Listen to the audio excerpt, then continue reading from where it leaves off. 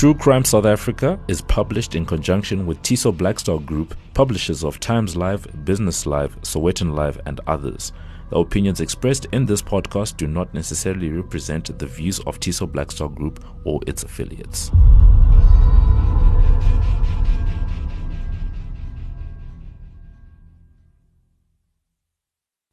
Welcome to True Crime South Africa. I'm your host, Nicole Engelbrecht. And this week, I've got something new and exciting to share with you. A while back, I was doing one of my usual searches for the words serial and killer, as one does, and I came across a research paper from September 2009. It was entitled, A Narrative Exposition of Serial Murder in South Africa. Now, I'm always looking for proper forensic psychology research, which is why I love Mickey Pistorius' book so much. So this research paper got my heart beating a little bit faster. I then noticed that it was also 639 pages long, so it wasn't going to be a light Sunday morning read. I saved it in my stuff to read folder, and it sat there for a little while. When I started reading through it, I couldn't believe my eyes. A student from the University of Pretoria, who was completing his PhD, had conducted the study, and he'd actually included transcripts of interviews that he'd done with serial killers.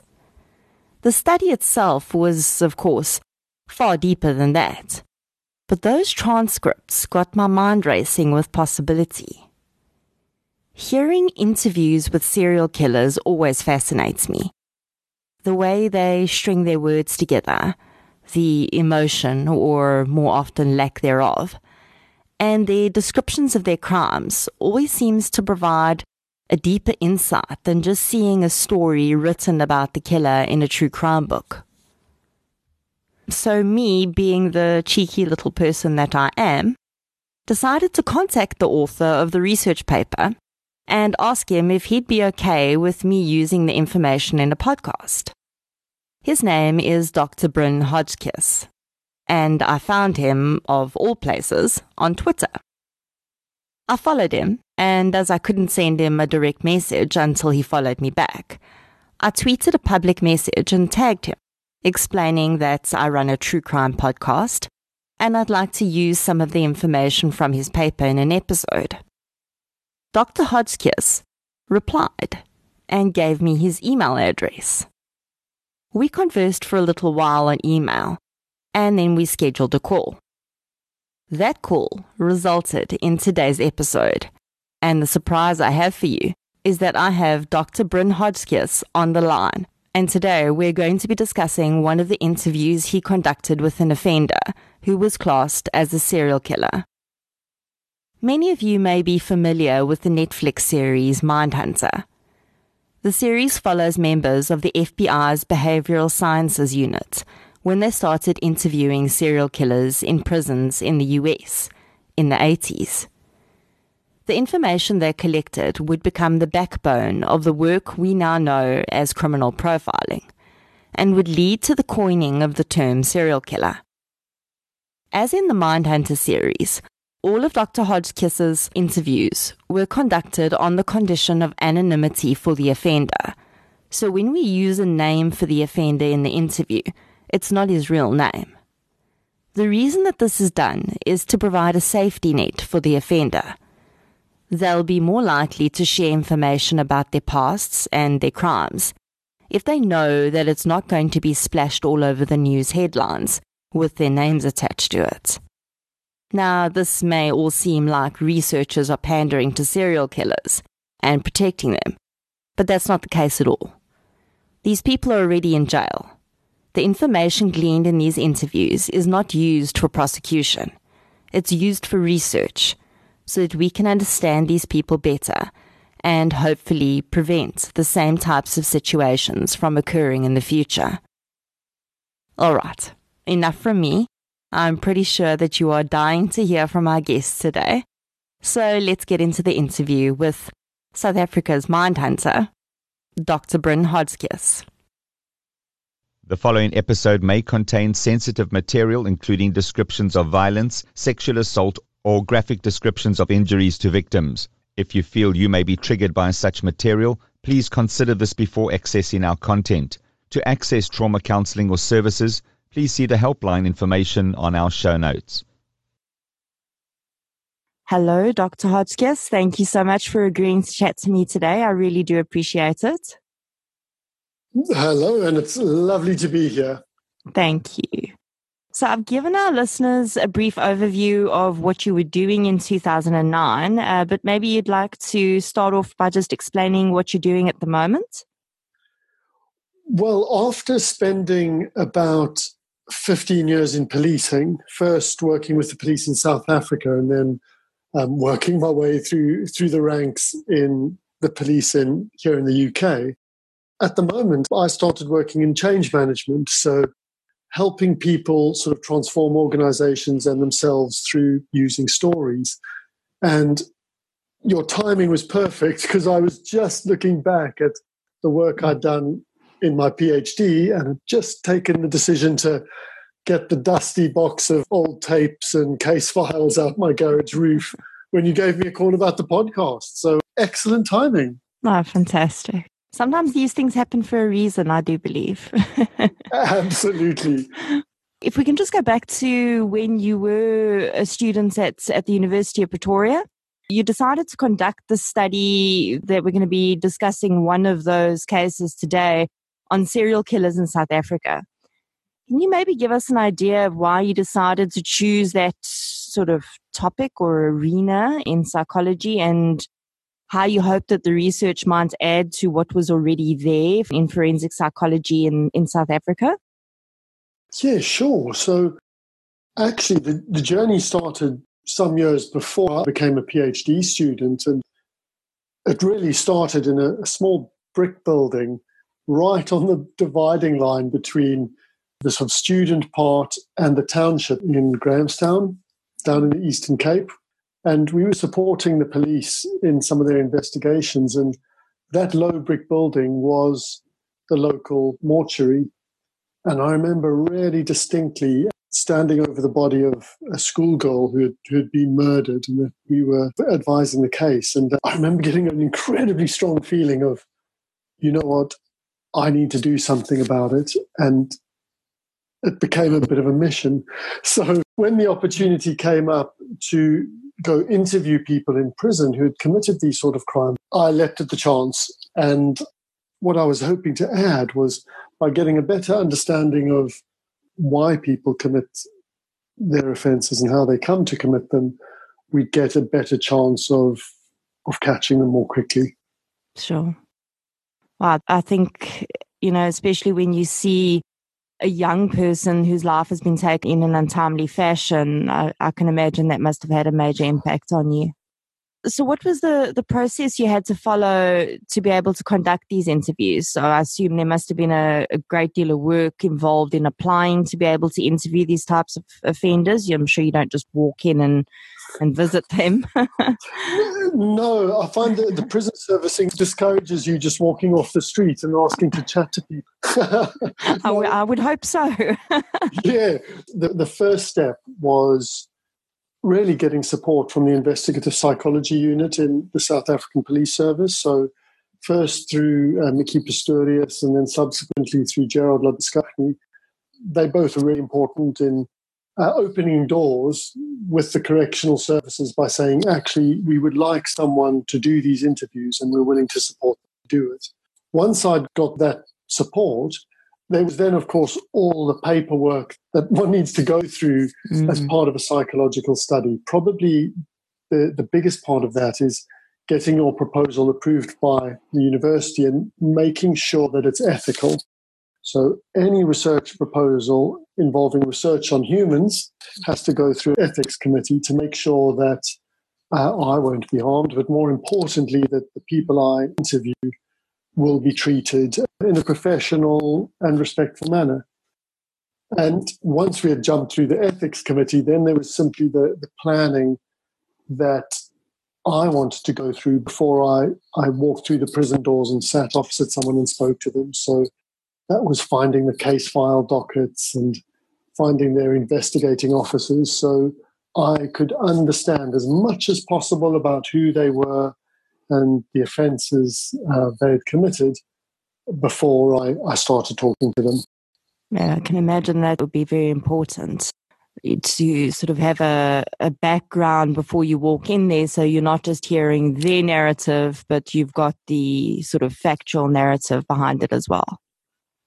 Yeah, and it was always useful to sort of compare and contrast. And in some cases also it's a way of demonstrating interest. You know, I think the thing that one always needs to remember is just because you've committed murder doesn't suddenly make you non-human. And all humans like someone to pay attention to them and someone to show an interest. And I think that was an important part of building that relationship. That's a very important point. So your paper covers 2 interviews, but when we initially chatted, you said to me that you actually interviewed 13 serial murders in total. How did you decide, sort of select which you were going to interview? Did they have to meet certain criteria for your study, or were they just these were just ones that agreed to be interviewed by you? I'd originally interviewed them for my master's study, so some years before. I see. And I'll give you the technical term because it makes me sound really clever. It was a non-random purposive sample. So basically it was on availability. So I looked at who could I find, which prison they were in, how far was it for me to travel, and did I share a first language with them? So I conducted the interviews either in English or in Afrikaans because I didn't want to work through an interpreter, especially when you're trying to get a narrative. You want to be able to understand directly, really, what the person was saying. So ideally, it was availability. And then, of course, if they didn't want to speak to me, they were excluded from the sample. Yeah. I can imagine that the language barrier could be a problem because there's so many intricacies in language, just in affect and certain words that are used, especially in some of the African languages in South Africa, where just a slightly different sounding word could mean a totally different thing. And if a translator gets that wrong, it could totally skew your study to a certain extent. Yeah, absolutely. Or also sometimes just understanding how the tone that someone said something in matches the word they use. And I know we'll come on to discuss Jacques in a minute. And for him, if I couldn't match the tone to the word, I would have really struggled to understand a lot of the deeper meaning. Sure. I mean, but those poor guys had to be inflicted by my rather poor Afrikaans, so they had my sympathies.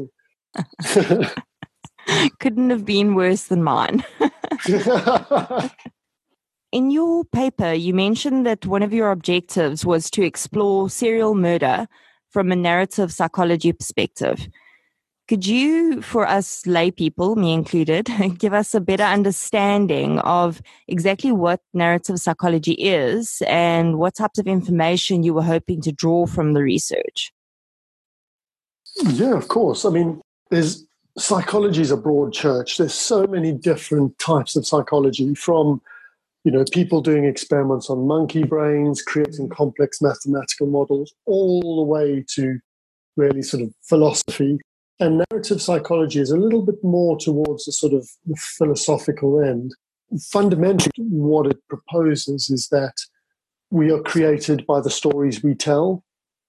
We tell ourselves and the stories that are told about us. And really interestingly is, since I did my PhD, there's a lot more studies coming out from neurology and neuroscience that are adding some support to what narrative psychology is saying, that actually stories for humans are a way we understand the world. And more than once we've created a story about an event or about ourselves, that story then becomes something that we filter the whole world through. And so in the context of serial murderers, I was looking to see, can the stories the persons tell about themselves explain how they came to kill? And could we then look at the characteristics of their crime scenes and identify the characteristics of the person's stories who committed that crime? So really seeing, could the story help us profile offenders better? Sure. It's very interesting because, I mean, storytelling is a major part of society from, caveman days, from the time that we could record it in any type of story. And I think it's a very interesting route to be going down in psychology, because I think it really, it happens on a daily basis. We do tell ourselves stories, and I guess you were looking at guys on a totally different level that were being out stories that they told themselves. That's very interesting. No, absolutely. And as I said before, it's as humans, we tell ourselves stories, and serial murderers are humans, and they just happen to be telling themselves a particularly extreme and dysfunctional story. Sure. But that story still has its own internal logic. Sure. Well, speaking of humans, that brings us into our next question. Yeah. You are a man of science, but you are a human being as well, of course. And I can only imagine that there must have been perhaps a certain amount of anxiety or anticipation in knowing that you were going to be sitting across the table from people who had taken the lives of multiple other people. Can you maybe give us an idea of how you felt when you were about to conduct that first interview? Yeah, so I'd conducted interviews first with sort of rapists and serial rapists, and then moved on to serial murder. Almost opportunistically, they thought, well, while I'm interviewing a rapist, I know there's a serial murderer who's also committed rape. I wonder if I could get into interview him. So something that, I found I had to do in the interview was you focus very much on trying to build a relationship with that person. So almost my overwhelming thought was just don't mess this up. Try to understand the person from their perspective, try to keep the rapport going, make sure that they feel at ease so they'll speak to you. So that was the nerves. And in a way, some of your other sort of deeper emotional responses kind of get put into the background. Perhaps like a surgeon will think when he's performing his surgery, he said, I can't think about this as a human right now. Put my emotions in a box and come back to them later. Okay. So that was sort of in the interview. But afterwards, you often you sort of need to give yourself a bit of decompression time and go, wow, that was quite strange. Or the person I was speaking to when he was telling me that story, he wasn't talking about just having a cup of tea. He really did kill people. That gave some very interesting reflections afterwards. I can imagine. I guess that's also sort of in interrogations, a similar tactic that interrogators will use to try and sort of adopt a relationship with the person they're interrogating so that they can win their trust and get the information that they need. I guess that's sort of a similar dynamic. Yeah, certainly from the investigating officers I spoke to, and then subsequently in my career with policing, speaking to people who did do more of the interrogation and interviewing work, it was really important, to understand the person sitting opposite you and adapt how you present yourself in order to draw them out. The process took quite a long time. I see that the interview we'll discuss today was conducted in the year 2000, and your paper was, of course, published in 2009. How long did the whole study take you? So my PhD from start to finish took me 5 years, 11 months, and 23 days. Precisely. But who's counting? Precisely. I actually did the interviews while I was still a student, and then came to the UK, got a job with the police here, just randomly, because I wasn't sure what else to do. And it was a chance conversation with a friend when I said, well, one day I might do a PhD when I'm less busy. And the friend said, well, when's that going to be? I thought, you know what, that's a really good point. So I got the dusty box of tapes out. I reached out to Jared Labuskaghni, who I'd spoken to before, and got the process of the PhD going, which I then did while I was working. Okay. I selected one of the offenders that you discussed in your paper, whose pseudonym was Jacques Extian, for us to discuss in today's episode. According to your paper, Estienne was a 33-year-old white Afrikaans-speaking male. He'd been convicted of 5 murders and 2 rapes, which excluded rapes he had committed during the course of the murders. He committed his crimes over a 3-year period between 1989 and 1992. You interviewed Jacques over 2 days for 4 hours each. Can you describe your first impression of Jacques to us? How did he appear to you physically? Were there mannerisms he presented with that struck you at first? Yeah, I suppose because I took down notes of course, how he looked, how he moved, because all of that is part of the research process. Certainly in psychology, it's part of getting a pen sketch or a clinical impression of the person. Jacques was sort of medium height and bold, quite slim, short dark hair and moustache and sort of heavy stubble, dressed in normally the green prison fatigues, the sort of prison uniform with brown jersey and sort of loafer shoes.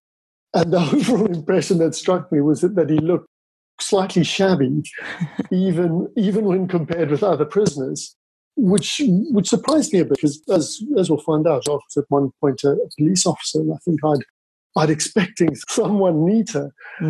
And he also tended to sort of slouch. So the impression I got of him was, to coin a phrase and reflecting on it, was he looked like just a bit of a slacker. Sort of this chilled out, just a bit zoned out slacker. So as if you hadn't known who he was, certainly not physically intimidating at all, or physically impressive, rather. No, sort of slightly stooped shoulders, small, almost sort of feminine hands and big dark eyes. So not physically intimidating. Okay. You noted in your paper that Jacques had a high school education and he presented as relatively intelligent, but he was a slow reader and writer, and he struggled with his vocabulary when you asked certain questions. What sort of questions did he find difficult to answer, and why do you think he struggled with verbalizing himself in those contexts? The questions he really struggled with, because in most cases, Jacques was really meticulous about describing things correctly. Sometimes when you're interviewing someone, they'll give you a question and then you'll reflect it back to them to make sure you've understood it right. Sure. If I'd understood it incorrectly or I chose just a wrong word, he would insist on the correct form. But when he struggled to verbalize himself, was anything related to emotions. And it was sort of to such a degree that the impression I was left with wasn't that he just struggled to verbalize emotions. He actually struggled to understand or experience emotions. He was quite open and honest about that. At one point, sort of stating quite openly, I don't understand emotions. So, because I'd asked him, do you feel regret? And he said, well, no, I don't. And I thought, it's a bit surprising because most people would want to give an impression that they regret their terrible crime, because as humans, we want to make other humans like us. Yeah. And he said, no, I don't. I said, why is that? And he was like, how do you feel regret? What does it feel like? I know what anger feels like. I know what happiness feels like. And sadness is kind of like anger, but I just don't understand it. And I think another researcher who'd also interviewed Estienne described quite well is that it was like someone trying to describe the rules of cricket to you, having never seen a game or played it. So that was an area he struggled to articulate himself very well. That's quite a profound statement. As humans, we expect other humans to understand what we would assume are basic emotions. So it must have been quite shocking for someone to look at you and say, what does regret feel like? How do you actually describe that? My goodness. And I think that was compared to a lot of the other guys I'd spoken to, the other serial murderers I spoke to. Jacques was quite unusual in that regard.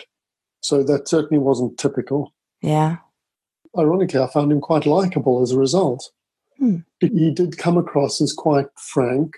He wasn't trying to deceive me. He wasn't trying to paint himself in a good light or lead me down the garden path. Sure. And I started finding, as the longer we talked, I found a lot of his anecdotes and the way he expressed himself actually quite funny. Because he came across as often having a very dry and ironic sense of humor. Now, it's hard to tell whether that irony was simply because he didn't comprehend emotion or whether it was intentional, but it certainly wasn't an unpleasant, chilly experience. You mentioned that Jacques had this difficulty with expressing emotions, not just expressing it, but he didn't actually seem to comprehend what those emotions meant or how it felt to feel the emotions. Would you put that sort of lack of emotional understanding down to some level of psychopathy? You know, even though he wasn't, to my knowledge, sort of diagnosed with psychopathy, and also I certainly at the time of doing the research, I sometimes had a problem with the label of psychopath. Because, of course, if you've killed 5 people, people are going to just automatically label you a psychopath, whether or not. But more recently, actually, I was listening to a podcast about Andy McNab, who he's a British author, formerly part of the British Special Forces and got captured in Iraq and went on to become a best-selling author. And he was on this podcast because he had, just as part of his authoring duties, volunteered to be tested on a psychopathy test. And they found out that he was a psychopath. Oh, wow. And he was blissfully discussing this in an interview, just fairly cheerful, going, I'm definitely a psychopath. And his indifference to how other people might respond reminded me a bit of Jacques. But even more, he went on to describe the process by which he understands emotion. He called it, there was something called cold empathy. So you or I, if I saw you crying, I'd get an immediate sort of feeling in my chest, oh, Nicole's upset, I need to comfort her. Well, Andy McNab described it as well. He had to learn, okay, when someone is crying, I need to sit down and comfort them and get some flowers. It's not because I feel bad, but I realize that actually that's just the done thing. And there was some elements of this sort of this cold empathy in how Jacques responded to the people in his life, certainly. Sure.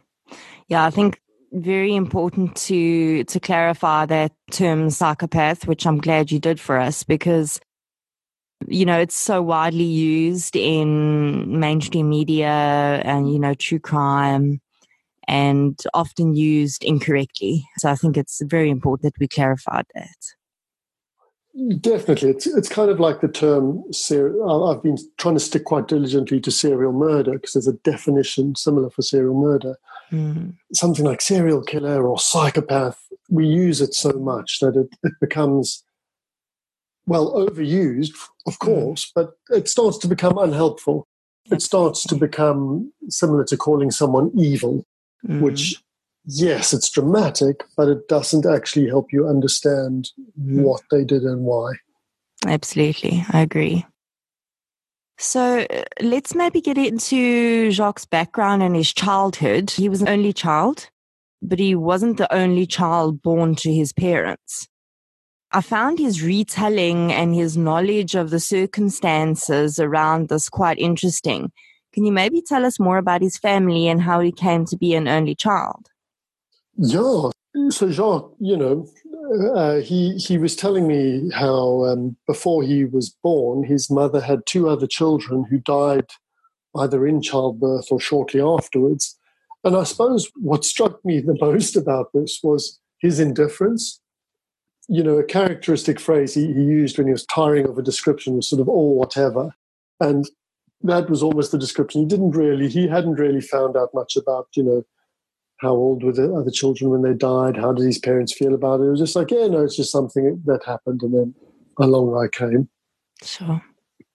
It's almost, obviously all families are different and, you don't know what the parents' perspective was. But I mean, if I knew that my mother had 2 children before me and that, I'd at least want to know what happened. Perhaps you wouldn't pry down to, if it was too raw, but you'd at least ask the general questions around it. Yeah.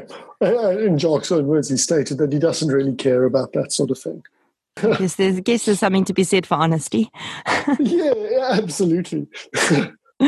He describes his parents in quite interesting terms. He describes his father as being disinterested in him and his mother as being extremely strict.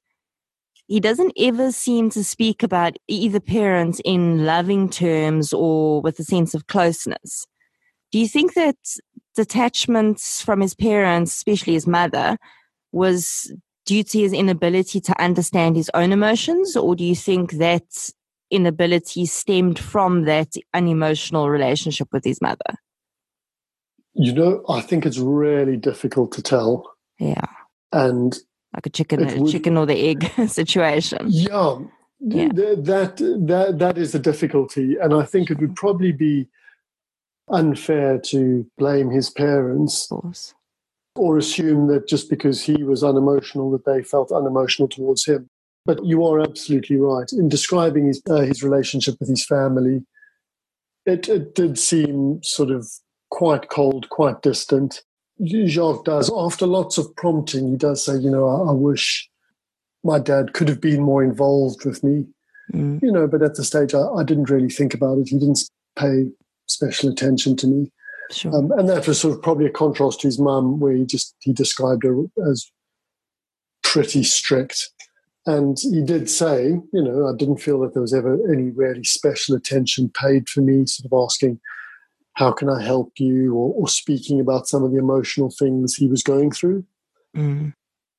But again, and I suppose maybe I'm, slightly different from when I did the interviews, because I'm a parent myself. Sure. And sometimes I do feel an element of sympathy towards his parents, because they might have just been unable to draw him out, might not have been unwilling. It's possible that they might have tried and he didn't open up and disclose. But I suppose to give a cliche, I guess, you would have seen his parents as sort of a fairly strict Afrikaner family. It was discipline and it was church. Yeah, and, hundreds of thousands of boys and girls lived in families exactly like that and emerged from them as, participating citizens of society and didn't end up killing anyone. So we certainly can't blame the background. No. So his relationship sort of seemed to be characterized by sort of distance, and that he didn't really feel a strong bond with them. He doesn't directly criticize them, but he will sometimes make sort of indirect or implied criticisms, sort of listing the stuff they didn't do with him. Mm. So he did, as you said, he sort of did come out with a sense of loneliness and isolation. Sure. His mother actually caught him masturbating on several occasions when he was a child / young teenager, I guess. And she showed concern about this, I would assume probably due to her religious beliefs, but his father seems to ignore it. Would you say that he seemed to be abnormally sexualized for this age, or do you think there was anything that formed around this that maybe played into his rape fantasies in future? I'd honestly say no. Okay. He didn't describe himself as excessively sexualized, Sure. and he didn't really describe it, sort of him being caught by his mum as a particularly traumatic event. It was kind of like, she caught me, whoops. Well, it's Jacques we're talking about. Yeah, exactly. It's like, it's no stress. I just carried on. Sure. It's probably worth sort of commenting here, because I think it comes out so often in true crime narratives, particularly. People will come and have a certain perspective on what motivates these sorts of offences. And a really popular one is a nice Freudian one. So it all comes back to sex. Yes. It all comes back to sort of repression and sexual fantasy. And actually, if you look at what Jacques says about himself in his interviews, that doesn't appear to be the case. So yes, even though he committed a sexual offence, certainly the story that leads up to him isn't one of repressed sexual desire and out-of-control sexual fantasies. It's something a bit different and something maybe a bit more interesting. Sure. During his school years, Jacques said he wasn't particularly popular, but he had a decent amount of interactions with school friends and members of the opposite sex. Despite this, he still reported feeling a great sense of isolation and loneliness. Do you think that even then maybe he was acknowledging on some level that he was different from his peers, maybe in a way he couldn't fully understand, but sensed to a certain extent? I think certainly he described himself often as sort of isolated, and he had an inability to express emotion. Sure. And he does link the two together, saying, well, maybe if I could understand how I was feeling, then I wouldn't feel so lonely, or I wouldn't feel so isolated. Okay. He took great pains. When I said, well, did you hate the situation? He says, no, I didn't hate it. But I think there was definitely a lot of ambivalence in how he felt about his loneliness and his separation from others. Sure. From what you having said that he found it very difficult to understand what an emotion was, I wonder if he even knew what loneliness was. Was what he was feeling really loneliness, or was it something else that he put the loneliness label on? It would be very difficult to say. I think it would be probably unfair to describe himself as completely emotionless, but the term he used, he said, I can't understand any emotion that's smaller than the big emotions of anger and sadness. Right. So I think he had a feeling of loneliness. He just didn't quite know, I don't think, what to do about that or how to tackle it. Okay. And he sort of would implicitly blame his parents, and maybe they could have drawn me out more. Sure. But he did definitely shy away from when I tried to prompt him more and almost impose a story on him of, did your loneliness drive you to do what you do? But, well, no, not really. I just felt lonely or whatever. A la Jacques. Yeah, a la Jacques. So Jacques started stealing while he was at school. He stole from his mother's handbag, for instance. And when he describes this, he seems to be almost reminiscing about it with a sense of fondness. He seems to believe that stealing was a harmless childhood prank, or at least that's how it comes across to me. Do you see this type of offending in early teens a lot in serial murderers? And do you think maybe that this could have been a warning sign of future offending if anyone was paying attention? Yeah, absolutely. I think that Jacques stealing from handbags was actually quite significant to him and in the development of his offending.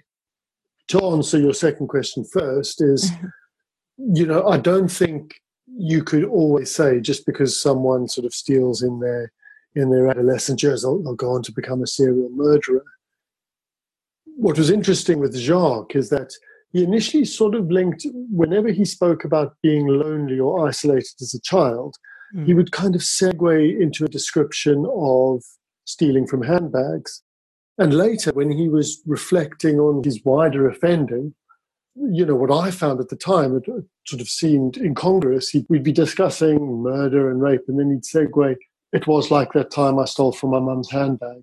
So there was that segue between sort of loneliness, stealing from the handbags, and then his later offending. Yeah. And as he discussed it later, he started to speak of it almost as if it was the beginning of an addiction. He almost described it as, in the terms you'd use to describe a drug addiction, started small. I didn't realize it would get out of control. So especially when he was young, it was kind of that almost lethal triangle of loneliness and theft and a growing addiction, which started to drive it. And you started to get a sense, especially as he got older, that it was leading to his offending, increasing momentum. So he was almost becoming addicted to the thrill of committing crimes or doing things that he knew he shouldn't be doing. And I think it was a thrill. He struggled to articulate it as such. Yeah. He wouldn't say, I got such a kick out of that. But he'd sort of go, well, it was fun. And when I was lonely, I would do it. And, I realized that actually it was the start of something. Interestingly, when I asked him, did he ever have nightmares?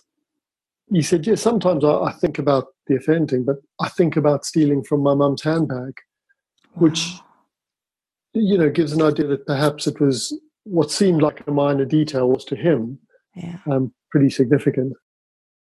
Yeah, that's fascinating. I mean, with all that we know he's done, he focuses on that as almost one of the worst, the thing that he almost seems to be traumatized about having done. That's fascinating. He certainly, as far as he could reflect, it did seem quite important. But as you see, his motives as they develop are quite different from what you'd expect in someone who raped and murdered. Of course. After Jacques left school, he seemed to have no direction. His parents were pushing him to get a job, and he describes in his interview with you waiting for army conscription call-up. But he wasn't in the first round of conscription, so he was left to his own devices. He applied to the police and the post office, both of which were unsuccessful, and then he ended up being hired by the railway police. I found it interesting that he applied for jobs where he would sort of be in a position of power. Do you think that that was just a sign of the times of what sort of jobs were available? Or do you think that maybe he was actually looking to exert his power over others in choosing those professions? I think it was the first. I think he was just quite passive. While in his sort of developing thievery, he was becoming more and more adventurous, sneaking into people's houses, going in during the daytime, being daring. That was a real contrast to how Jacques was in normal life when he was just really quite passive. As we said when we were speaking before, his vibe was sort of, whatever. I applied for the jobs. I went for the first one that would take me. He was living almost two paths of his life. Like there was the Jacques that was passive and just bumbling on with life. And then there was the Jacques that was on the thrill ride, on the roller coaster of this, the thievery and his increasing criminality.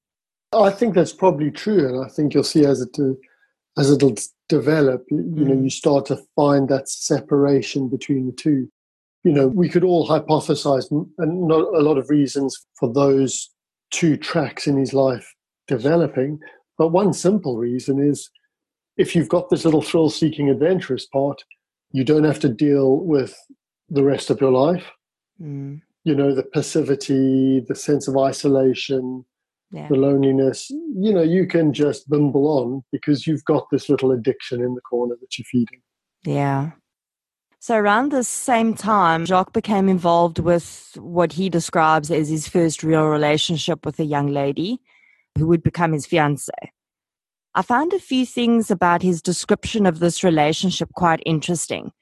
The first was when he describes this girl as being the first person he felt at ease around.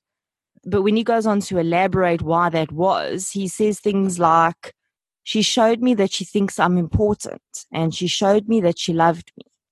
Do you think that maybe that resulted from his relationship with his parents, that not being demonstrative in terms of affection, or is it maybe a power thing for him?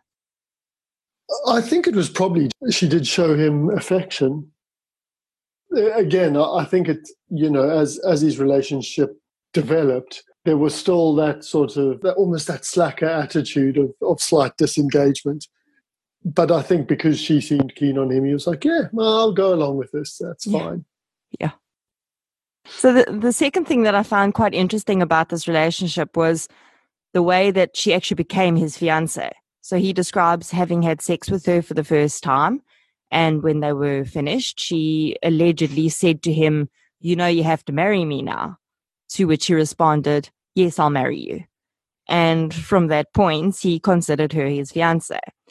Now, I'm guessing that probably had a lot to do. Yeah, so romantic. I'm guessing that had a lot to do with the social parameters at the time in terms of women not being socially free to have a sexual life outside of marriage. But it just seems so devoid of emotion. Do you think that maybe he felt so at ease with this woman because she was maybe not also terribly emotionally developed herself? That would be hard to say. And he doesn't really extrapolate on her in the interview. But it could be a reason. I mean, this is speaking from my entirely personal view. He kind of seems really passive. And he kind of like, yeah, okay, then we'll get married. And he describes another time where she's wanting to get intimate and he keeps getting distracted by the TV until she turns it off. And I'm thinking, you know what? He doesn't strike me as a dynamic Casanova sort.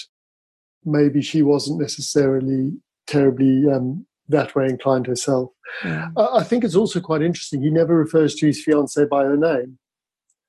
And, I only realized again when I was going through the interviews, he doesn't refer to anyone by their name.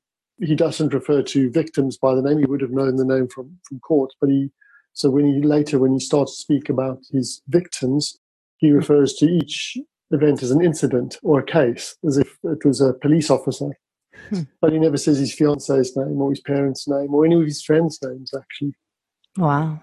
Do you think that's him not seeing people as people, or what do you think is behind that? Difficult to say. It could be just a linguistic shortcut. But sure. I think there is something about his sense of emotional detachment. Even he made comments about not having many friends in school. But they mentioned the one person he liked more than the others. He said, I'd describe him as a good friend. Died while they were at high school. Sure. And I asked, how did that feel? And he said, well, I knew everyone has to die sometime. And he just happened to die then. So I just got on with things. Sure. And then also, what did he die of? And he says, no, I can't remember. Wow. So what would it be for me thinking of my friends in high school? I'd certainly remember what they died of. Absolutely. And I would probably remember that as a far more traumatic event. But to him, it didn't seem to really make a mark. Wow. So it was also around this time, the same time that he started the relationship with his fiancée, that his offending progressed into housebreaking. So he started stealing, and then he eventually got it into his head that if he could steal from people and be in their houses, then perhaps if there was a woman alone, it would almost be a natural progression to rape the woman if he had the opportunity. So it was interesting to me how he saw his crimes almost as a process, as though he were on a roller coaster and there was just no getting off, and one action was always going to lead into something more serious. There always seems to be the sense of inevitability with the way that he describes how things progressed for him. And I think that's astute of you, and I think the metaphor of a roller coaster does apply. It was just the feeling that this thing was getting out of control and he didn't have the brake. Interestingly, also, if you start to reflect on the separation between the passive Jacques and the more adventurous criminal Jacques, it's almost like he didn't have the positive relationships or the positive influences from one half of his life to stop him doing bad stuff in the other. Right.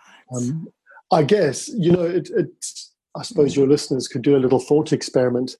Like, think of your worst habit, the most destructive thing you've done in your life, and then think about what stopped you doing that thing. And quite often it would be the influence of others or your influence from other parts of your life, a hobby, a relationship, that conversation with a parent or a friend. That's very true. But without those, these things kind of could grow. And also, if he hides them, because as he said, he mentioned there's never anyone I could speak to about my feelings. Yeah. To mix our metaphors, it's a bit like a plant that kind of grows in the darkness, and without any light, it just grows more and more and more. Yeah.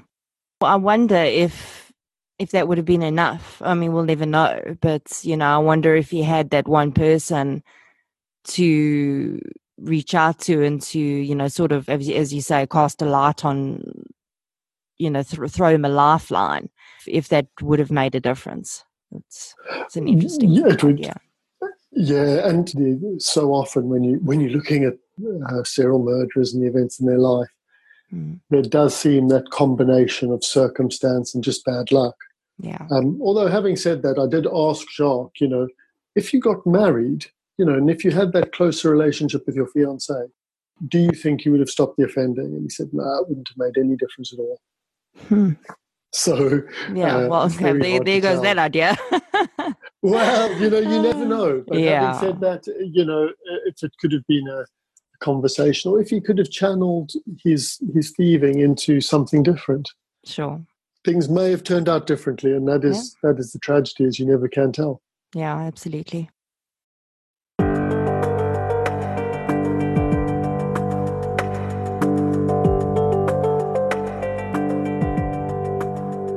As we get into Jacques' murders, I found it's interesting that he had victims of different races. So he had black victims and he had white victims. Is it quite rare for serial murderers to have victims from different race groups?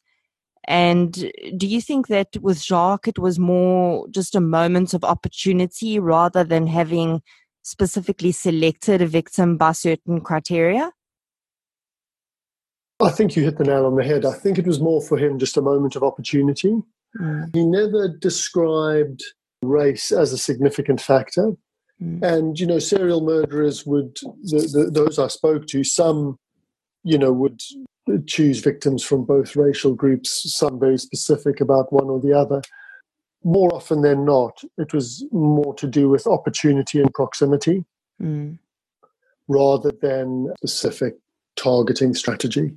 So in Jacques' case, his first victim happened to be on the scene when he decided to burgle his neighbor's house. Yeah.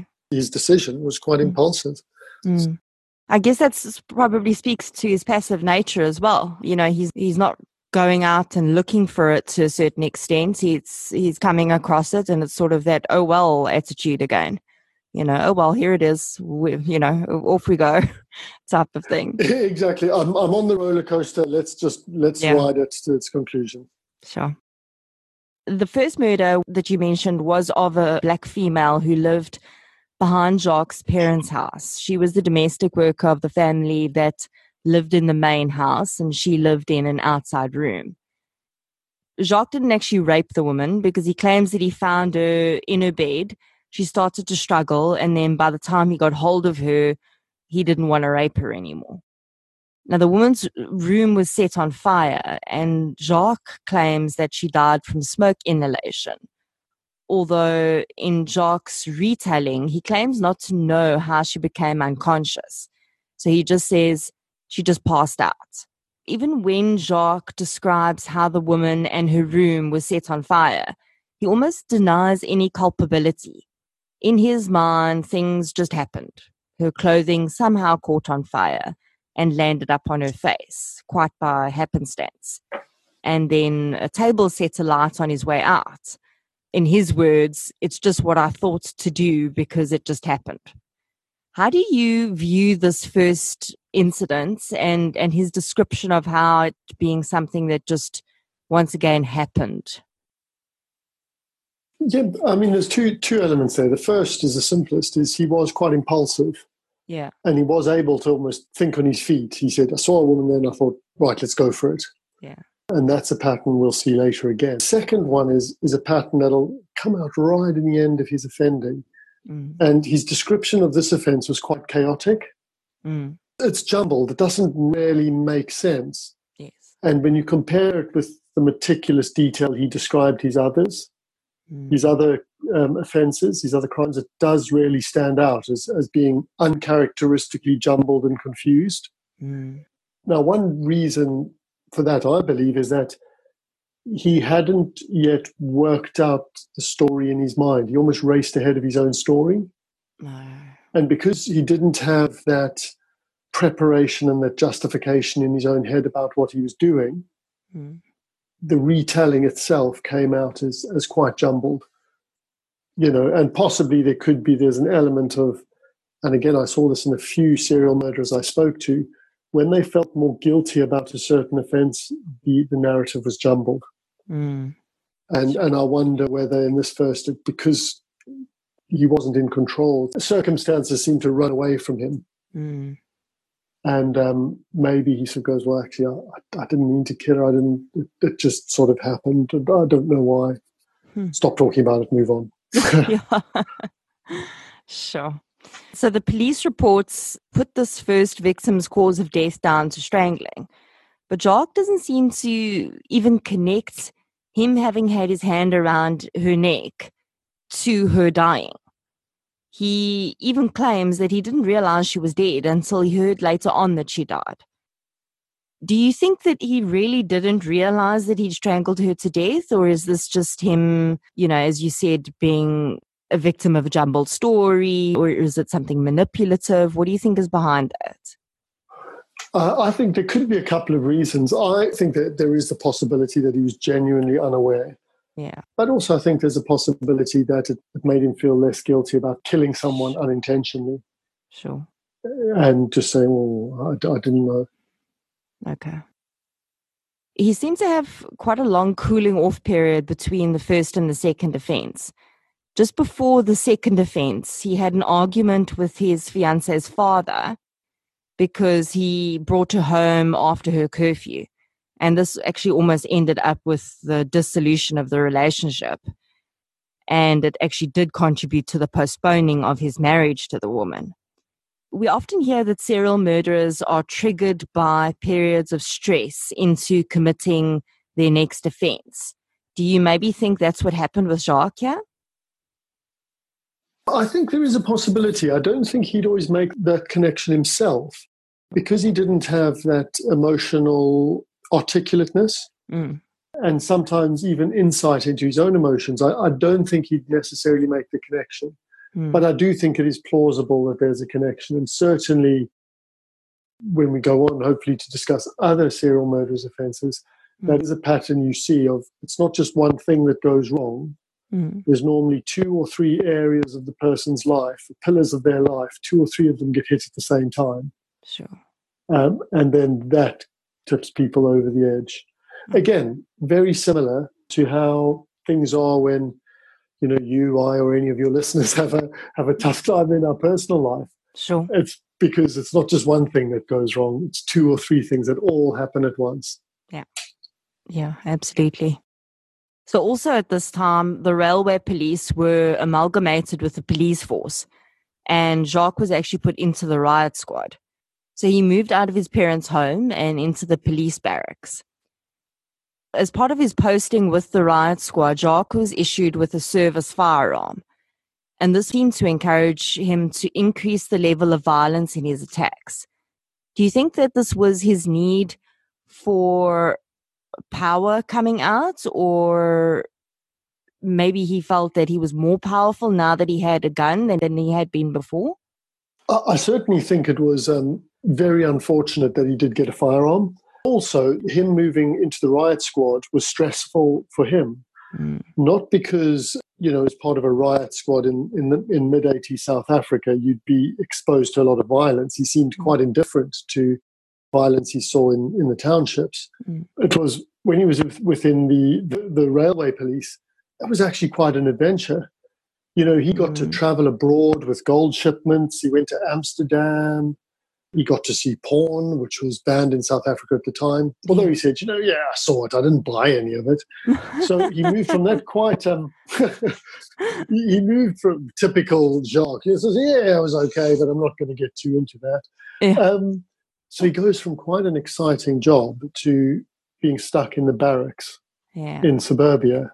Yeah. But going back to your question, having the firearm, he didn't associate it so much with power, but more with being able to control. Right. He's saying, now I can control the circumstances.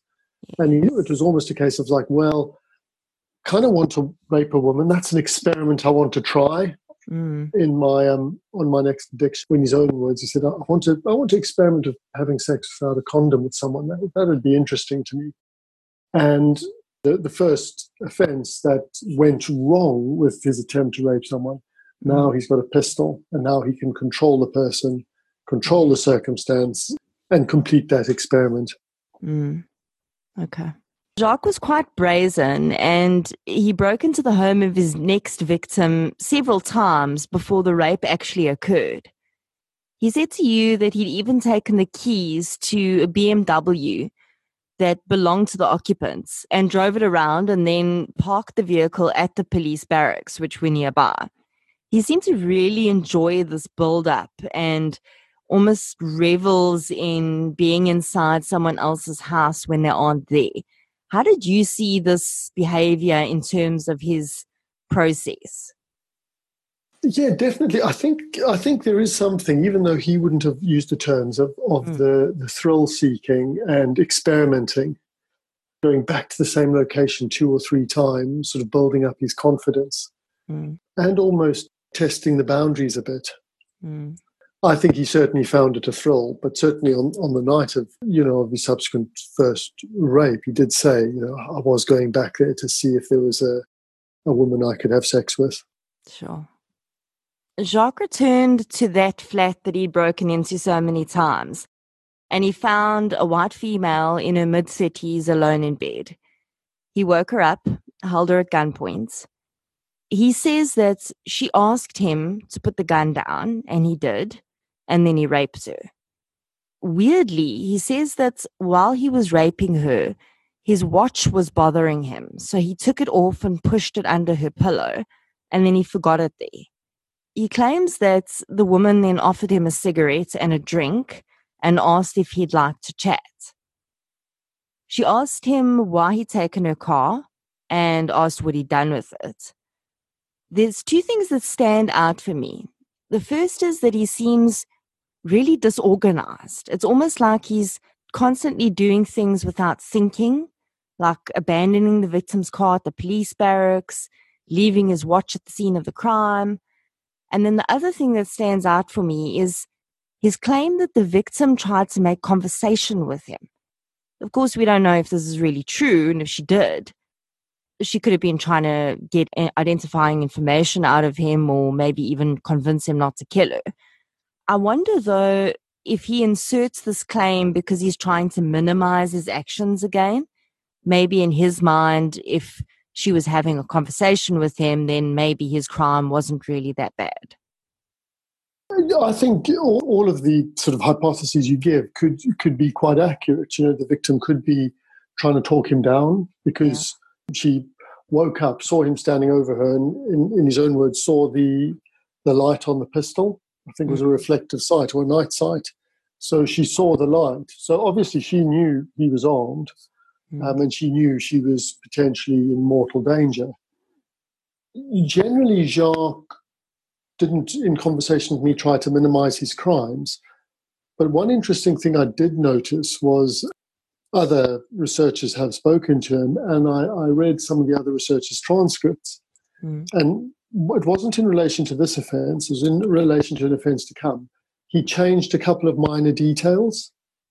And the minor details he changed were to make him look better in the eye of an interviewer or an imagined other. Okay. So I don't know whether he did that here to sort of, actually I'll put in some conversation because people are less shocked if they hear I spoke with her. It's a possible reason, but then again, it would only be if someone had responded, because I don't think Jacques has that insight in his own emotions to go, ooh, that sounded a bit bad, I better cover that one up. Yes. Yeah, you're right.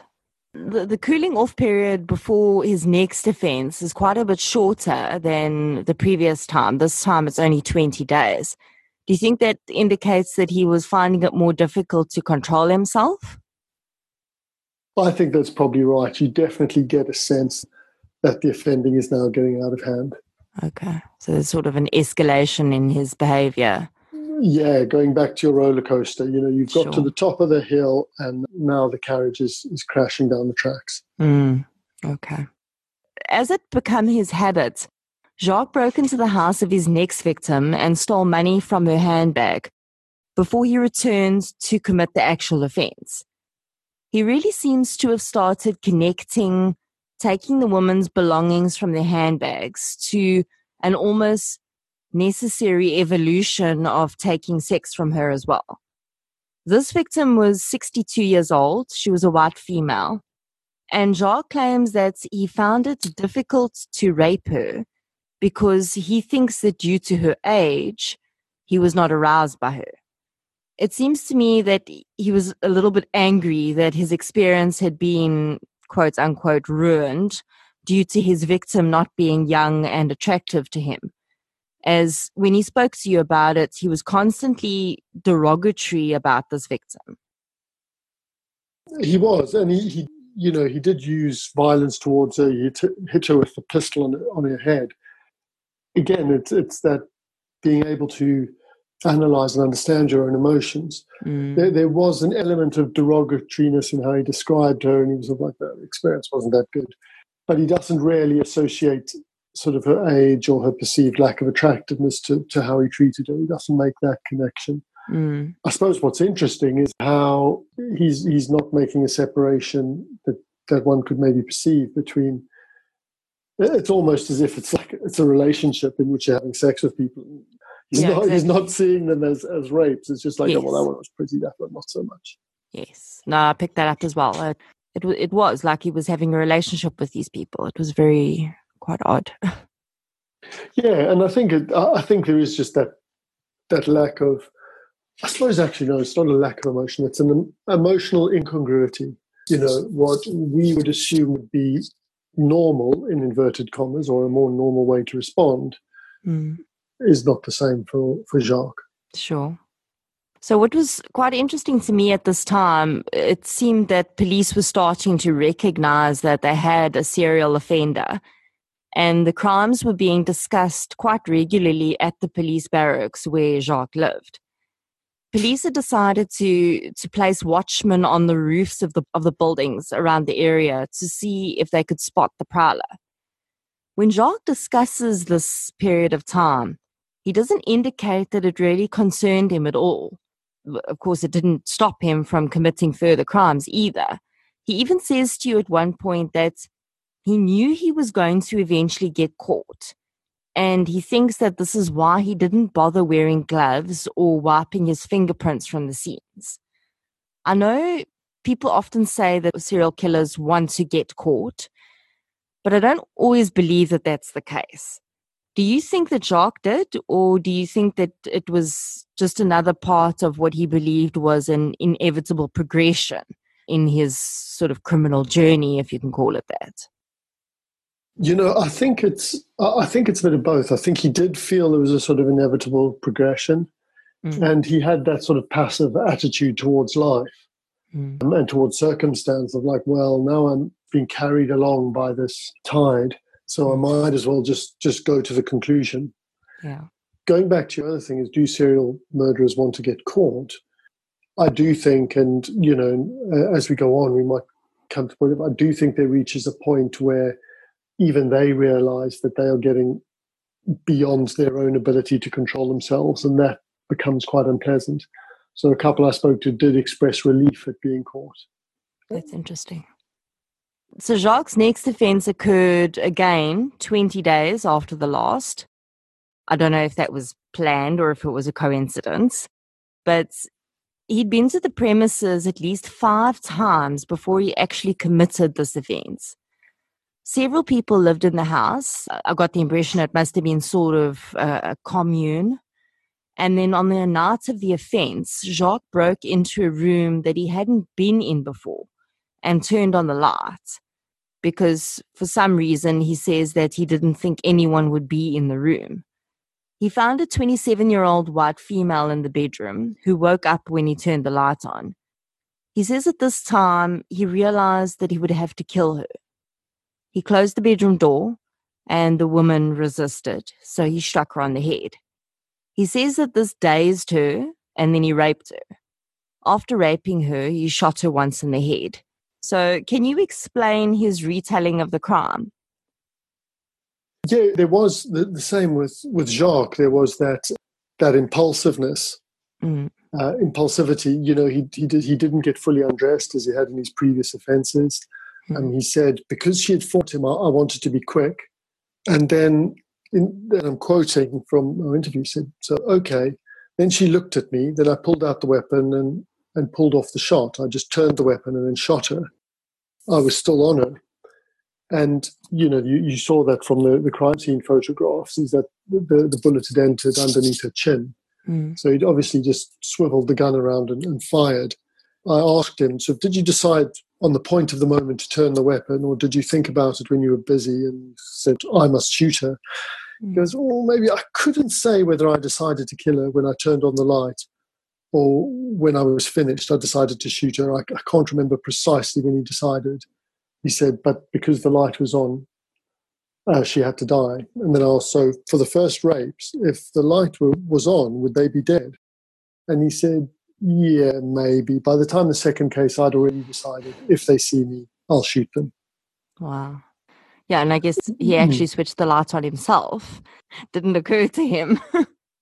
Again, I think it almost had the feeling when he described it of, whoops, messed up, bit of an accident. He didn't expect someone to be there.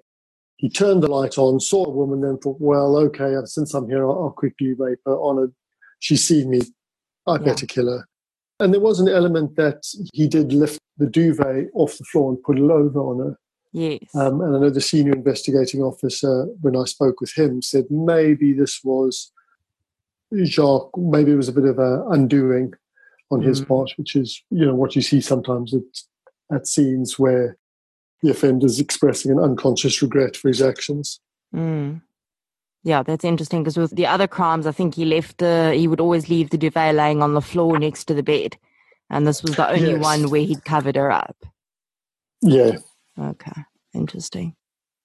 As you mentioned earlier, Jacques stated that he decided at this point that if any of the victims saw his face, he was going to kill them. 2 weeks after this murder, he committed his next offense, again in a home he'd been watching for a while. He entered and found a 27-year-old white female who'd been in the process of getting up to go to the toilet. He raped this woman and then claims to have smoked a cigarette with her. Interestingly, he claims that he enjoyed this rape the most because it lasted the longest and he had the most control. He then instructed the woman to go and wash herself. When you asked him why he did this, he told you that he just wanted to buy some time so he could go and get dressed and go through her handbag. Did this ring true to you? I mean, he's got a gun. There's no reason why he couldn't just control her for long enough to get dressed and go through her bag. It's hard to always identify the reasons, is that because there's an element of impulsivity on his part. Sure. So I said to him, why did you tell her to go bath? And stuff? I don't know. I just decided. I just said go bath. What was interesting in that offence, this was the one where the body was found in the bathtub, still sort of naked in a bath with a little bit of water in. And the victim, I think, obviously seen him raise the pistol and had turned her head to one side. So you could see from where the bullet had entered. And actually, I do remember thinking at the time, that was quite a cold-blooded execution, really. Yeah. What was interesting, this was the example I mentioned earlier, when he spoke with another researcher, he said of this victim, there was a small window in the bathroom and I saw her reaching up as if she was trying to escape, and then I shot her. I don't personally believe that. I think it was just a kind of, it's an inconvenience and I need to get rid of her. So around this time, it seems that the police had actually started realizing that it was quite possible that the offender they were looking for was a police officer, as they ran a fingerprinting parade at the barracks where Jacques just sidestepped it by not attending. This close attention to his offences seemed to have put him off a little bit, because he waited about 5 months before he committed his next offence, and it was in a totally different area. It was, however, an area he still knew, though, because it was very close to his fiancée's parents' house. In your experience, do these offenders choose the geographical areas in which they offend? Do they seem to prefer areas they know, or would they prefer to offend in areas they can't be linked to? Generally, in my experience, and this is a rule that's true of all offenders, is people prefer to offend in areas they know or areas that they're somewhat familiar with. So I know there's a number of studies done in various sorts of crimes, from burglars, arsonists, rapists, serial murder, that tend to demonstrate people have a radius of offending that they will go for. Tens in serial murder or in serial offences, it's earlier and later in the offending cycle. Or in the series of offence, people tend to be more limited to just offending in areas where they are quite familiar. All right, so I guess that sort of explains why Jacques would have initially offended in the area around the barracks, and then when he was forced to move, he still picked an area that he was a little more familiar with as well in terms of where his fiance's parents live. Absolutely. And it fits, and especially this offence seems to fit with a sense that wherein he was becoming more reckless. Like there was always an element of impulsivity, but in the two crimes previous to this, he did some reconnaissance beforehand, sussed out the area, knew where he was going. This one seemed almost a sort of off-the-cuff decision. Oh, I'm just going to quickly hop over there and try my luck. Yeah. So Jacques' description of his next crime against a 74-year-old white female was actually quite shocking, or to me at least. He describes breaking into the woman's home and stealing money from her bag. The woman slept through this and the light was on in the room. So he switched it off and he turned on a flashlight that he'd found. He touched the woman to wake her up and she started screaming, so he hit her in the head with the butt of his gun. This did nothing to subdue her, so he shot her in the mouth. The most shocking part of this description for me was when you said that he smiled when he explained how the victim's teeth had flown up into his face when he shot her. How do you avoid showing a reaction when he's describing something like that and smiling at the same time? At that moment, I think I was more curious as to why he had smiled. It was almost like it was incongruous, and his reaction itself was a kind of smile of, oh, that was a bit odd. But when I asked him, did you get a fright when she grabbed your hand and that is why you shot her? He said, no, I didn't get a fright, but maybe I just wasn't keen for a struggle and then I just shot her. So I was more curious about his reaction than shocked. I was just struck by the oddness of it. I also found it interesting at that same scene that Jacques considered raping the victim after he'd shot her. Although he claims that he didn't, there's still that sudden emergence of almost a necrophiliac tendency that we haven't seen before with him. And he doesn't say to you that the thought repulsed him or that it wasn't something he could have done. He just says it wouldn't help to rape her. Did this consideration of necrophilia surprise you at that point? Yeah, I think it did. And it did lead me later to consider whether what you saw in this offence was almost the habit and the template for his previous offences that he'd built up was starting to break down. And it was an interesting choice of words when he said it wouldn't help.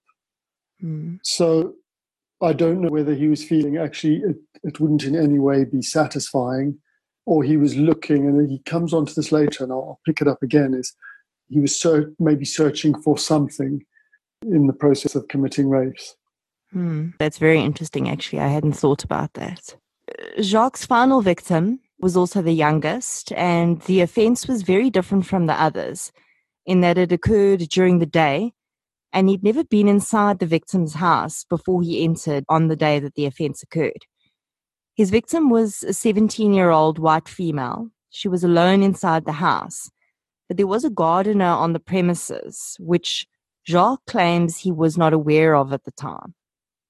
So Jacques entered the premises, accosted the young girl, and forced her into a bedroom where he removed her shirt.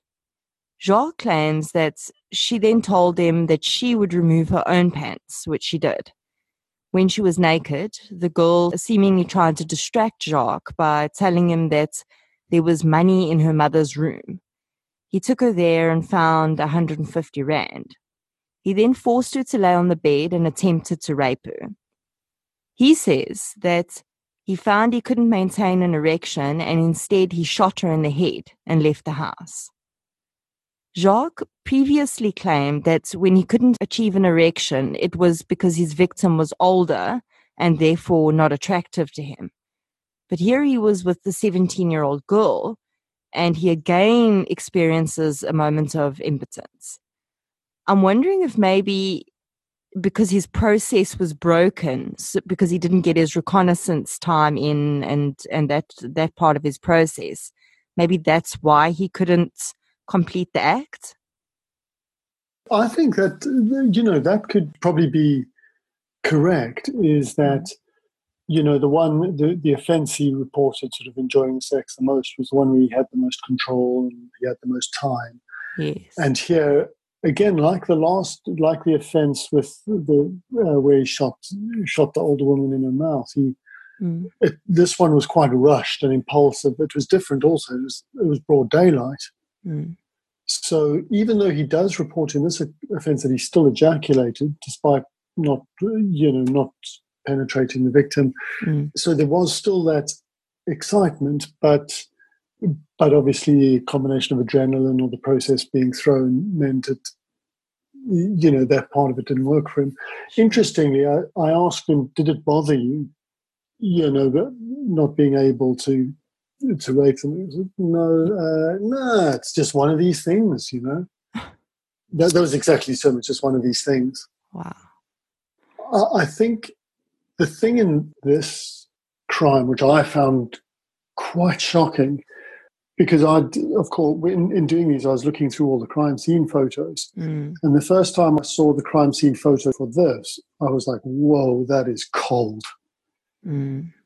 Because what you saw on the victim's forehead, right in the middle of her forehead, was a star-shaped gunshot injury. Sure. That's really, you only get a stellate gun injury if the muzzle of the weapon is pressed against the skin when you fire. Yes. So it's basically the gas from the muzzle splits the skin in a very distinct way.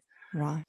And she had one of those. So obviously he had pushed the gun against her forehead while she was awake, looking at him in broad daylight. Wow. But also in describing this offence, it had that sense of sort of chaos and disorganization come in. And theory sort of suggests that serial murderers burn out. But that was what was most remarkable in the stories, is that this sort of burnout starts to get reflected in how they tell us about what they do. So in this crime, his story was a little bit sort of chaotic, inconsistent, and less precise. It's almost as if, in one sense, he'd sort of overstepped what he felt justified by his story to do.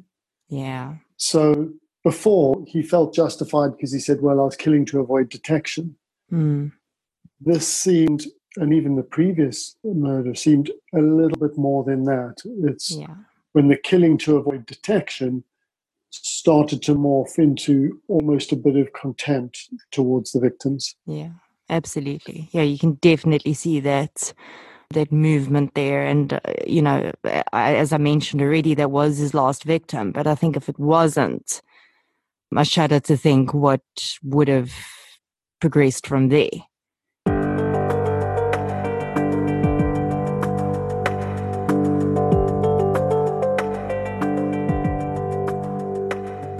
Jacques' eventual arrest would come as a result of him being narrowed down on a list of police officers who'd moved from one set of barracks to another, and the killings had happened in the areas around both barracks. Jacques recalled being summoned in for questioning about the murders. He claims that he swapped his gun for another gun, which he refers to as the station's weapon. I assume that's maybe a pool gun, in order to avoid any evidence being found inside the weapon because of the close contact shots he'd made on his victims, which you just mentioned just now. So Jacques was fingerprinted, and he claims that when they took his fingerprints, he decided that it would just be easier to admit the murders, and he did so. He claimed that he felt relieved when he was arrested, and that's also something you alluded to earlier, because he knew that he would never be able to stop on his own, and if he wasn't caught, he would just carry on killing. Did this come across as genuine to you, or do you think it was a bit of fake bravado to, prove his prowess? I think it came up as genuine, and the sense of burnout was affecting him. Yeah. Because perhaps unconsciously, this losing control was causing him distress. Mm. And also because Jacques didn't seem to be too bothered what people thought of him, me included. So he had no reason to put on bravado.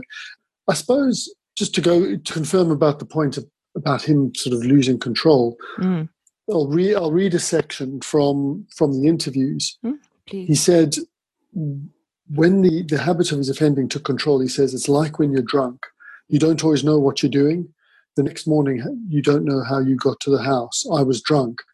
It was not nice to be drunk because I didn't feel in control of myself. He then goes on to say, after the last murder, he didn't feel so daring anymore. He said, I was half glad when they caught me. And I asked him, did it feel bad because you had bottled everything up? And he replied, yes, I couldn't let things out. I was glad that things came to that point. I then asked him, did you feel some outside reason before you got caught? And his reply was, yes, I knew I could never give up. At that time, I didn't care about the consequences or that I wasn't in control. I wanted to be in control. I wanted to get help, but I couldn't because I knew what the consequences were. It was like a drug that you had to have more and more and more. You can't say, I must stop, and then just stop. You don't have control. Interestingly, he goes on to say there was a dead feeling inside him. And he said he didn't care at all what I was doing to people. It felt for me like I was going dead inside. You don't realize it then, but you realize it now, he says, referring to being in prison. You see that you were busy dying. Wow. It's almost, the phrase, be careful what you wish for because you might just get it. On springing to mind, he was seeking out this risk-taking activity, and this risk-taking activity snowballed and snowballed and snowballed, and he was loving it, but the more he got that, the more the other side of Jacques, felt that loss of control, and hang on, I'm actually liking this adrenaline, but I don't like the fact that I'm not in control of this anymore.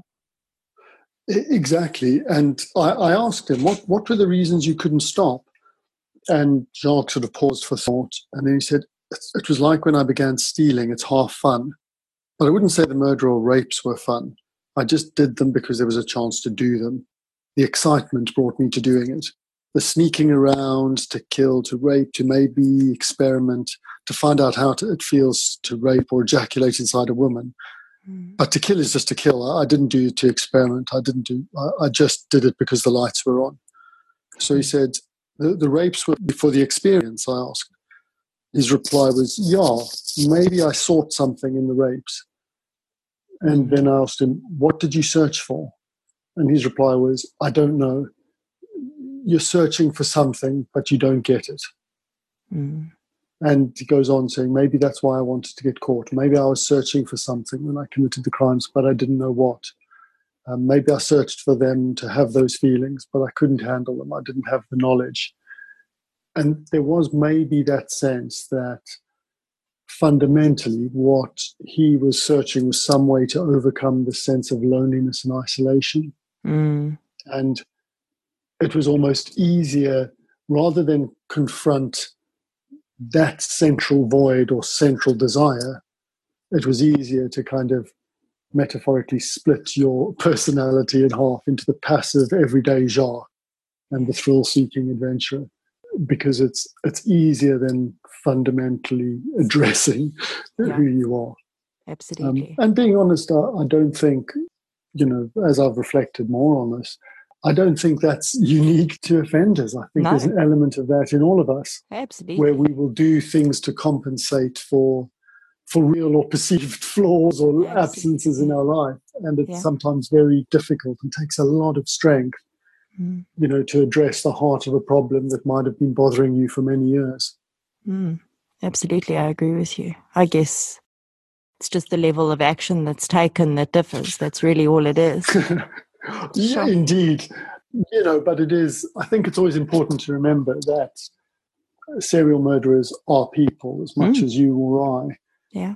And I certainly have almost taken a warning from reading a lot of these offender transcripts and from meeting them, a warning about what not to do with your life if you want to keep yourself happy and healthy. Yeah, well, if there's ever was a good cautionary tale, this is certainly one of them. Exactly, Yeah. but it might be one you can't tell in most schools, but there certainly is. Yeah. There are lessons to be drawn for all of us, I think. Absolutely. Jacques says that he was spending his time in prison trying to better understand his emotions. And he told you about some pen pals he'd had, which he also used to try and connect with people. Interestingly, you mentioned that when he speaks about these pen pals, it's the only time that he appeared to be animated, and he actually mentions them by name. Do you see this as a sign that he may be capable of some level of rehabilitation? Rehabilitation is always really difficult. And I know, sort of laying my cards on the table, I don't believe anyone is completely beyond hope or redemption. Yeah. I think it is interesting that the pen pals who he was getting some emotional affirmation from obviously became more human to him. A lot of the pen pals had started writing to him when South Africa slid the death sentence. So they were writing to, someone on death row. Okay. I think the thing he learned through the pen pals was the process we mentioned earlier when we were speaking of cold empathy. He showed me the letter he wrote to them introducing himself, and it didn't sound like Jacques. It didn't sound like the rather indifferent slacker, a little bit emotionally cold, sitting opposite me. What sounded like to me was he used a different way of expressing himself. He said, I'm sorry for what I did. I was in a really bad place. I'm seeking, I think I was wrongfully accused, and I truly regret everything I've done. And I asked him about the wording, and he said, well, I learned that if I explain things in a different way, they don't write back. So he'd learned that process of actually, this is how I need to interact with other people in order to maintain a relationship, which is progress. Absolutely. I guess maybe to a certain extent he's applying what he used to do on the outside in terms of watching the world to see how he should react. He's just doing it on a different level now. But at least he's got some sort of awareness of his impact on other people. And yeah, I suppose that is progress. Yes, it is. So something that often comes up in the podcast that I do is parents' relationships with offenders. As much as these people may be made out to be monsters in our minds, they are still the son or daughter of someone who gave them life. So it's often quite difficult, I know, for myself and for my listeners to sort of put this parent-child relationship together when the child has committed some horrific offenses, sometimes against the family. So in this case, Jacques mentions that his relationship with his parents hasn't really changed for the better, at least during his incarceration. And he thinks that his mother may be afraid of him. In your experience, are parents of offenders like Jacques ever really capable of fully accepting their child's guilt? Or maybe even a part that they may have played in the development of that offender's capability to kill? My research didn't really consider sort of the role of the parents, and I certainly I wouldn't be able to say how Jacques' parents responded or the responsibility they took.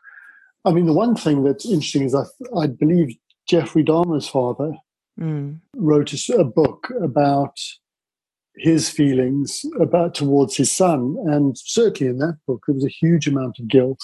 The Jeffrey Dahmer's dad feeling huge regret for the opportunities he'd missed to turn his life around, or the things he had done wrong as a parent. So I can't imagine almost any worse torture for a parent than having a child who does that. So once, I suppose, sympathy and understanding, certainly to those who, at least in Jacques' parents' case, there wasn't any really obvious abuse.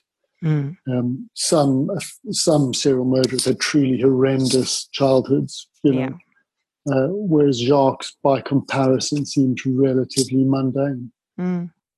So just to close off, what would you say that you took away from your time with Jacques, if anything? And would you say that there was anything significantly different about him that you didn't see in any of the other offenders that you interviewed?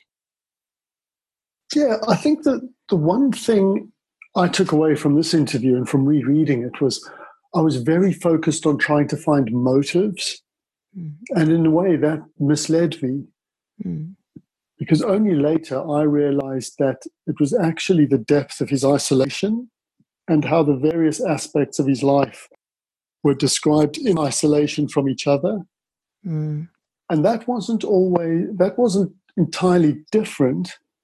But what was striking is the degree of that sense of isolation. And I only noticed that later when I was analyzing it. And then the other thing that was different was his eyes. The senior investigating officer had said he's got snake eyes or dead man's eyes. And that was true. They didn't show any emotion. I asked him at one point whether he was on medication because I thought maybe he was on a heavy anesthetic or something. But so, it was those very dead, emotionless eyes were quite different from anyone else. That's very interesting. Dr. Hodgkiss, it has been an absolute pleasure. I cannot tell you how much I've enjoyed talking to you. Reading your paper was fascinating and talking to you was equally, if not more fascinating. I really do appreciate your time, and I know that our listeners have enjoyed the content as well. I certainly hope to chat to you again in the future. I hope to speak with you soon. It was an absolute pleasure. Thanks very much.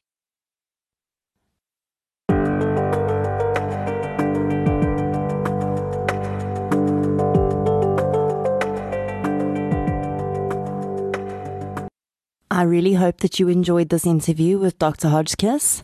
The study in its entirety consists of 13 interviews with different serial murderers. I would personally love to chat to the doctor about more of his experiences.